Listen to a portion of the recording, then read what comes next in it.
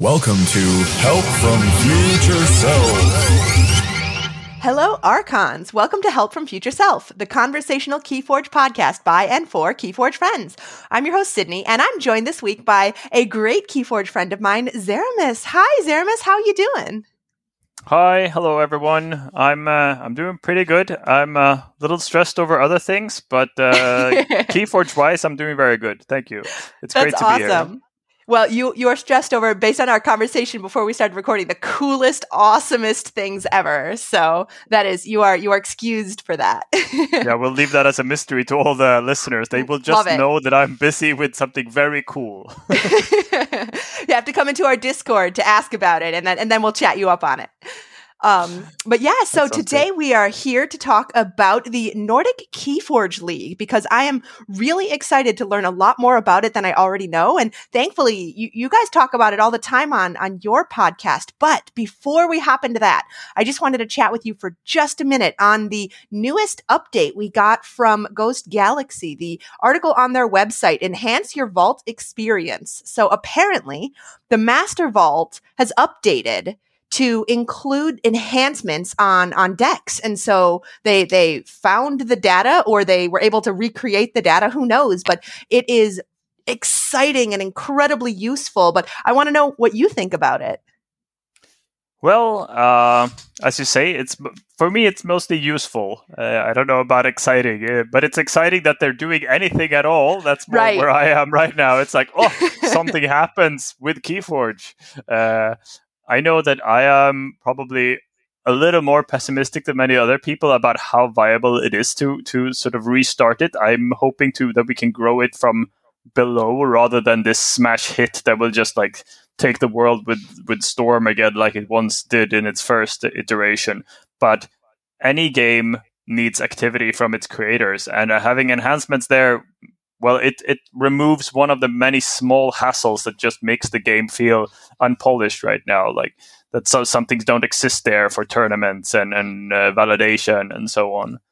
That's a wonderful perspective. I love that like big picture idea, because I was thinking this like on a small scale, like actually in the vein of playing online. Now that we're able to actually see the enhancements on decks, you can check your opponent while you're playing an online game like if you're playing an official game on some sort of league or something or tournament, you can make sure that their enhancements are on the right cards. And before it was either you had to check decks of Keyforge and they had to have pictures of the enhancements. Existed, yeah, exactly. Yeah, exactly. I think actually one of the biggest things that excite me about it is that we have these sealed leagues sometimes in the NKFL, and they have always been pretty awkward, where we either have to like randomize where the enhancements should go. I know some tournaments just let you put out enhancements wherever you felt like it, as long as the card was enhanced, which ended up with these crazy red pennies and stuff in some decks. So the sealed experience will be a lot better when the things actually end up where they should go. Yeah, that's really true. And that's a great transition. So why don't we start, before you tell me all about the Nordic Keyforge League, why don't we start by you telling me a little bit about yourself and your Keyforge journey and history and all that? Absolutely. So I was first introduced to Keyforge when I was at one of the best card gaming events that I know, which is the Stalek tournament of Game of Thrones game, which is a castle a beautiful castle in Germany overlooking a river and stuff. And there are 350 people that play Game of Thrones gather every year. And there I heard about this new game from FFG. And Game of Thrones then was an FFG game. And a lot of people were excited for it. But the Kota set did not do it for me at all. I thought it was too simplistic. It wasn't about the board at all. It was just play the cards you have on hand and hope they do big flashy stuff. Totally. And I didn't like it. I felt it was too cartoonish and too much just play the cards that you had on hand. So straight shooter over here. I love it. Yeah, so I didn't want to play it. And then some time passed and the first two sets had come out, and then Worlds Collide was being hinted, and I tried AOA a little bit. It was also okay, mostly because it was something that was played in my city, so I went to a sealed event and played a bit. But when Worlds Collide came out, that's when I was like, yes, this is what I want to play. I want to play complicated board states that interact with each other, where this creature uses that creature, and things where you had to think about many pieces at the same time and not so much play from hand. I can see that, because Ward coming out, that instantly makes your board so much more important. Like above and beyond everything else that came out in Worlds Collide, like more creatures and all of the other aspects of it. Like Ward making your board less disposable actually makes it more of a board game. So the inclusion of Ward, but also several powerful creatures that, if they were left on the board, actually had this huge effect. Kota had a couple of them, but they were usually very weak. But now suddenly you had Philosophosaurus, you had Kirby's, you had like lots of different creatures that had huge impact if they stayed on. You had Ludos, you had Eddie. You had Eddie's, you had the anti-steel one. I don't remember his name, the Saurian with even Odoak. Armor. Yeah, Odoak, the patrician, exactly. These cards that could suddenly change how the game could be played from hand by having stuff on the board, things that could be protected, things that activated different houses, and that sold me on the game, and I started playing a lot. And with MM, it just continued. MM was the first big buy-in for me when it was released. I was like, okay, let's get this place. Now I wanna start playing, and that's when I found the Swedish League that had already been going for 9 seasons at that time. Whoa. Time. That's crazy. So are you talking about the Nordic Keyforge League? Yeah, that's the same that I found back when MM had just started. That's really cool. So how'd you get into it? Like, what was your first experience playing in it? I'm trying to remember how I got into it. I think I got into it through the people that I met here in my city that mentioned that there was this Swedish Discord with Keyforge content. So I joined the Discord, I think, and got to know a couple of the people there, and I think that the biggest reason why I stayed with Keyforge was the analysis and investment that started going into those first leagues. Because just like, I'm gonna be honest here, I don't think playing Keyforge is that fun. I mean, it's roughly as fun as most card games for me, but that's so funny. Games. You wouldn't know that with like how much you've invested in Keyforge. Like, you're on a podcast for Keyforge. You're really good at Keyforge. I've played you on leagues and in tournaments, and like, you would have no idea. Well, I enjoy almost everything around Keyforge. I enjoy more than actually playing Keyforge. But that's the same thing with most card games for me. Card games for me is about the analysis, about strategy, about testing out hypotheses that you build around your decks, about building cohesive deck strategies. Love it. Like creating your own systems. I have, of course, my own like grading systems other than the SAS system that actually checks what I like in decks and gives them scores according to that. And I love statistics. I have statistics of over so many of my games in the past, which decks got. Now we're getting into the league again, but yeah, the bands picks which deck wins against what. I'm also a big solo tournament player. Like I organize my own tournaments with my decks where I play both decks on 2 different screens. Nice. And I'm very, very good at forgetting about what the other deck has in hand, because I played into such obvious traps. Sometimes I'm like, yes, I will board out and it will go totally well. And then I'm like, right, but the other person was sitting on this, but I didn't know that. So I guess I just got That's fantastic. Yeah, I've trapped myself and then realized it. Oh my gosh, that's the best. So you mentioned like bans and other stuff about the league. So tell me, like, the league itself is actually an interesting structure, and I don't actually quite think I understand it completely. Do you mind like building it from the ground up for me? Like, absolutely. How does it exist? So the league itself started, I will go from the beginning here in chronological order in a way. Love it. It started as a single division where 8 people simply played each season. And then this was before my time. And they just placed in different like rankings, and it was about getting number 1. Sure. There was no playoff. There was just a group of people that played a small league, and we had it in seasons, or they had it in seasons.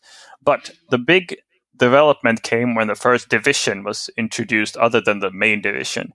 Because suddenly you had, like in sport, you had relegations and teams coming up or players then coming up from below. That's so cool. So if you placed at the top of your division, you got moved up to the higher division, and the people placing in the bottom, they got moved down. And now we have this enormous pyramid shape, or even a diamond shape, where you had like a top 1 division, then goes down to 2 divisions, then down to 3, then down to 4. And you have so awesome. And you have placement matches, and you can see history, who placed in what division when. And the idea is, of course, that the best players and the best decks will gravitate towards the top and play about the spots in the very top, what we call the diamond division. And then you have very, very good decks and players in the gold. And with time, the idea is to have a very good balance where you face other people with roughly the same kind of deck quality as you, and you compete about the good spots around where you belong, so to speak, with your collection and your skill. That sounds amazing. No wonder so many people love it, because if you're playing against people who are similar skilled and similar decks than you, then you're having great games every time. But on top of that, like the league sounds like it's built to do that for you. So if someone were to Over like enter time, the league, at least. Yeah, right, exactly. If someone were to enter it like fresh for the first time, like I assume they'd come in from the bottom? Yes, I think we have now a system. Don't quote me on this, but I think we have a system where you come in 1 above from the bottom now, but you might come in at the bottom. And that means that some players come in with very, very powerful collections and then quickly advance. So that makes sense. Leagues, you have to accept that, okay, I will take a 0-3 loss and just that was the player that is obviously going to end up somewhere high up in the top sooner or later. But over time, we hope that they will both balance out, and it has balanced out in some ways, definitely. But also that you don't get several of those. You don't get this experience where 10 new people come in, they all end up in a single division, then there's you with your bronze level decks or whatever. And you just on for a whole season. That's really cool. So do all of the levels, like for the formats of the variants that you guys play, are all of the levels playing the same? Yes, everyone is playing the same, what is called the Nordic Hexad format, which is, in my opinion, the best format that Keyforge has. So I've heard you describe it on your podcast, but can you go ahead and give us another listen? Absolutely. I'll give a rundown of how it works. So the Nordic Hexad format is a lineup of 6 decks, and these 6 decks are played in 3 matches. And the first thing that happens is you both get a blind ban, where you don't know what the other has banned until you reveal it. And we have a tool for this that tracks statistics and bans and everything from the matches. Cool. Then you both get a safe, which is you safe a deck that you will get to play if you want to. And there's a lot of strategy in that as well. Like, when will I play my safe deck? Do I play my safe deck at all? Or do they just think that you will definitely play it before the end, and so on? And then you get a second ban. So in the end, you're left with 4 decks to play 3 matches. And you have to change deck between each match. Cool. How many wins? So you have to win 2 out of 3, I guess? No. This is the thing. That this is not a match-based league. It's a game-based league. So every win counts. You don't win the match if you get a 2-1. Then you have 2 wins and 1 loss for the big league. Cool. So each game matters. Taking a 3-0 is a lot better for your statistics than a 2-1. Interesting. That's really cool. And many people go into it thinking it's a match-based system when all you have to get is 2-1. But it's not. Like the actual standings are based on game wins, not match wins. That makes sense. And before you even start, you get to see all 6 of your opponent's decks? Yes, at the start of each season, we publish this document with all the decks and the stats about them, and how many seasons they've been in before, and so on. So you use the same 6 decks for every single match that you have that season? That season, yes. Oh, okay, cool.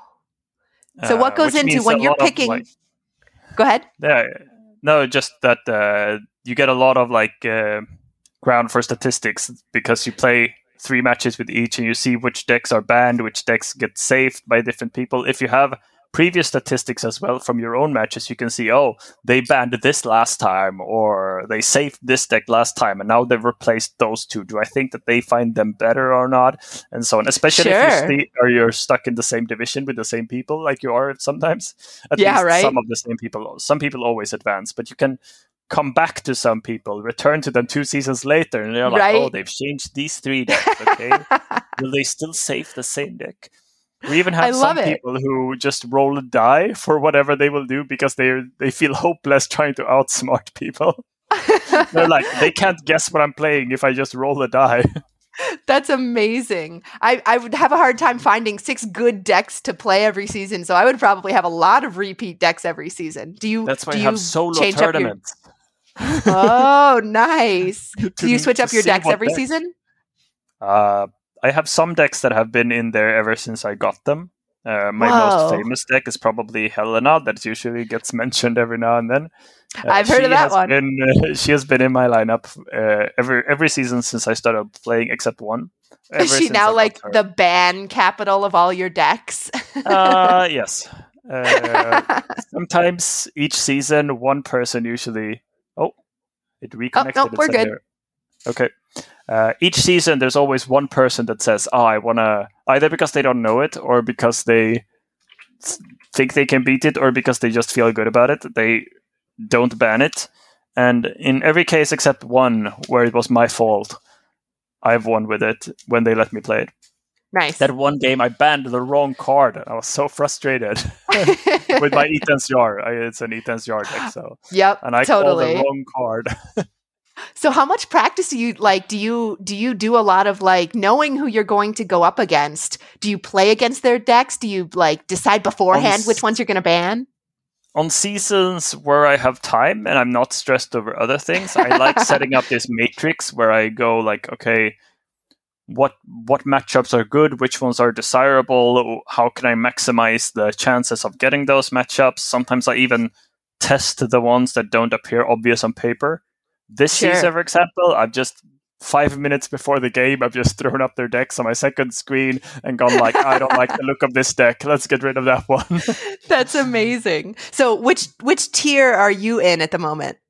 I'm in gold tier right now, which is the second highest. Okay. Well, what are all of them? It's diamond, gold, silver, bronze, iron, clay. Because we're 120 players in the league right now. Oh my gosh, that's crazy. That's amazing. Yep. Do you help run it at all, or you just one of its biggest fans? I don't even know if I'm one of its biggest fans, but maybe I am. I'm part of a podcast about it, but I just think it's a great format. I don't run it at all. I just comment on it a lot from the podcast. So. That's really cool. So are most of the people that you work with, or like the people that are in the same tier as you, are they like the people on your podcast, or do you do a little more like scouting out of the people that are in your tier? Well, right now, I don't think I got... Since there's 2 gold divisions, I don't think I got sorted into any of the other hosts. Let's just give it a quick look. No, none of the other people of the podcast are in my group. So you can speak freely with them all about your plans and your games and everything. Yes, but we tend to speak pretty freely, even if we're in the same group. Then we comment on it quite a lot. But it's also... Most people know what they will ban of my decks because they've already... So we can discuss that quite openly. Sure. But it's a lot of fun. I'm in the gold beta right now, and most of the other podcast hosts are in gold alpha. So they're facing off against each other right now. Oh, no. Have you ever made it to Diamond? Yeah, I was before all of our international friends came in with very, very powerful connections. I was playing each season in the highest. That's amazing. But I only play, with one exception, I only play with decks that I opened or my friend Amertaka has opened when we bought boxes together. So I don't buy second-hand market decks. Good for you. And that is, of course, limiting me a lot because even if I get good decks, I can't buy decks that complement my collection in that way, and so on. So that's interesting. That makes sense. So if someone were to want to join or get on the Discord, how could they do that? We can probably provide an invite link to the Discord with the description of this episode, for example. Absolutely, I would love to. Rather than me repeating a bunch of letters for an invite, and they need to listen closely. So listeners, if you are interested... Love it with the accent. That was perfect. I would totally get that. But yes, listeners, if you're interested, go ahead and check the show notes, and there should be a link there right now as we speak. Do you have any last thoughts? Anything you want to add about the league before we move on to our titular segment? Yes, I want to just give people a small note about why I think it's so good, and it is that it has some things that make it a lot more enjoyable than, for example, Triad or Archon for me. One of them, you can only have one Genka or Heart of Forest deck in your lineup, which means that for those people who hate playing those combo I win decks, they ban it first and you don't have to deal with it. Nice. Secondly, due to how the banning system and so on works, you can ban decks that you don't enjoy playing against, generally. Even if maybe it won't give you the maximum amount of wins, but you can still try to ensure slightly more fun experiences. But third is that you can, even with a weaker collection, you can sometimes create lineups that are very, very heavy on a single thing and exploit the fact that some of these best decks don't deal with perhaps your specialty. So they've been, for example, a lineup that played only Kota Rush decks in the 68, 75 SAS range, compared to these 90 SAS giants there that do everything at once. But that these you Kota ban Rush first. Yeah, but some people have 6 of them. You can't ban all of them up in Diamond and so on. But these Kota Rush decks, the player of that season did very, very well, because many of the do-it-all decks aren't that strong against pure Rush key sheet Kota, where you just go 3 Hunting Witches, Key Shard, Chota, and steal with the shadows. Right. A lot of the best decks don't handle these very extreme decks very well, or the 150 board power lineup. If you put together 6 decks that all have 150 board power, then perhaps you can win against some of the best collections. And this is a way for weaker players to actually try to compete with strategy instead of just board quality. In Solo Archon, you can't do that. Because if you bring a deck with that kind of... your deck has to be able to beat everything. But here, if you beat 3 of the players in your division, you're still placing pretty well by exploiting this kind of weakness in lineups. That's fantastic. I love that. I also like that, that after having played so much and seen so much of the statistics and the data that you find that's possible. That's really cool. So those are my encouragements to people who are thinking about joining, that if you feel intimidated by the idea of going up against these really powerful decks, try to look into your collection and say, can I construct these specialized 6 decks of fairly specialized lineup, or even 5 decks, because you can bring in the deck with the most Infernuses and people will ban that one, and then you can play your 5 specialized decks instead. That's perfect. I love it. There are definitely some patterns to what is ban bait in the league. There's even the concept of a ban bait, a deck you only bring in because it looks so dreadful to play. It isn't actually that good in your collection, but some people have them. It's yep, it doesn't really win, but no one wants to play it anyway because it has terrible... like that Genka or Heart of the Forest. Bring one of those. Yep. One of my friends has a Genka deck that very rarely wins because he can't do anything else, but people hate it, so they just ban it. That's amazing. Oh my gosh. Well, I hope we didn't just give away the secrets of your friend in the league. No, I think it's okay. Well, we cannot end an episode of Help from Future Self without the titular segment, Help from Future Self. All right, Zaramis, I hear you got one for us this week. Yes, it's both me and you, or should I focus on mine? How long shall I? Yeah, you go right ahead. All right, so it will concern the Nordic Keyforge League because that's where I play most of my games. But in my first or second match of the current season, season 19, I had a very clear strategy going into it, and it was I ban the decks that have a certain trait. I will not say exactly what it is right now, but I had a very clear strategy that I had picked my 6 decks for and said, okay, this is the weakness they have. I need to think about that.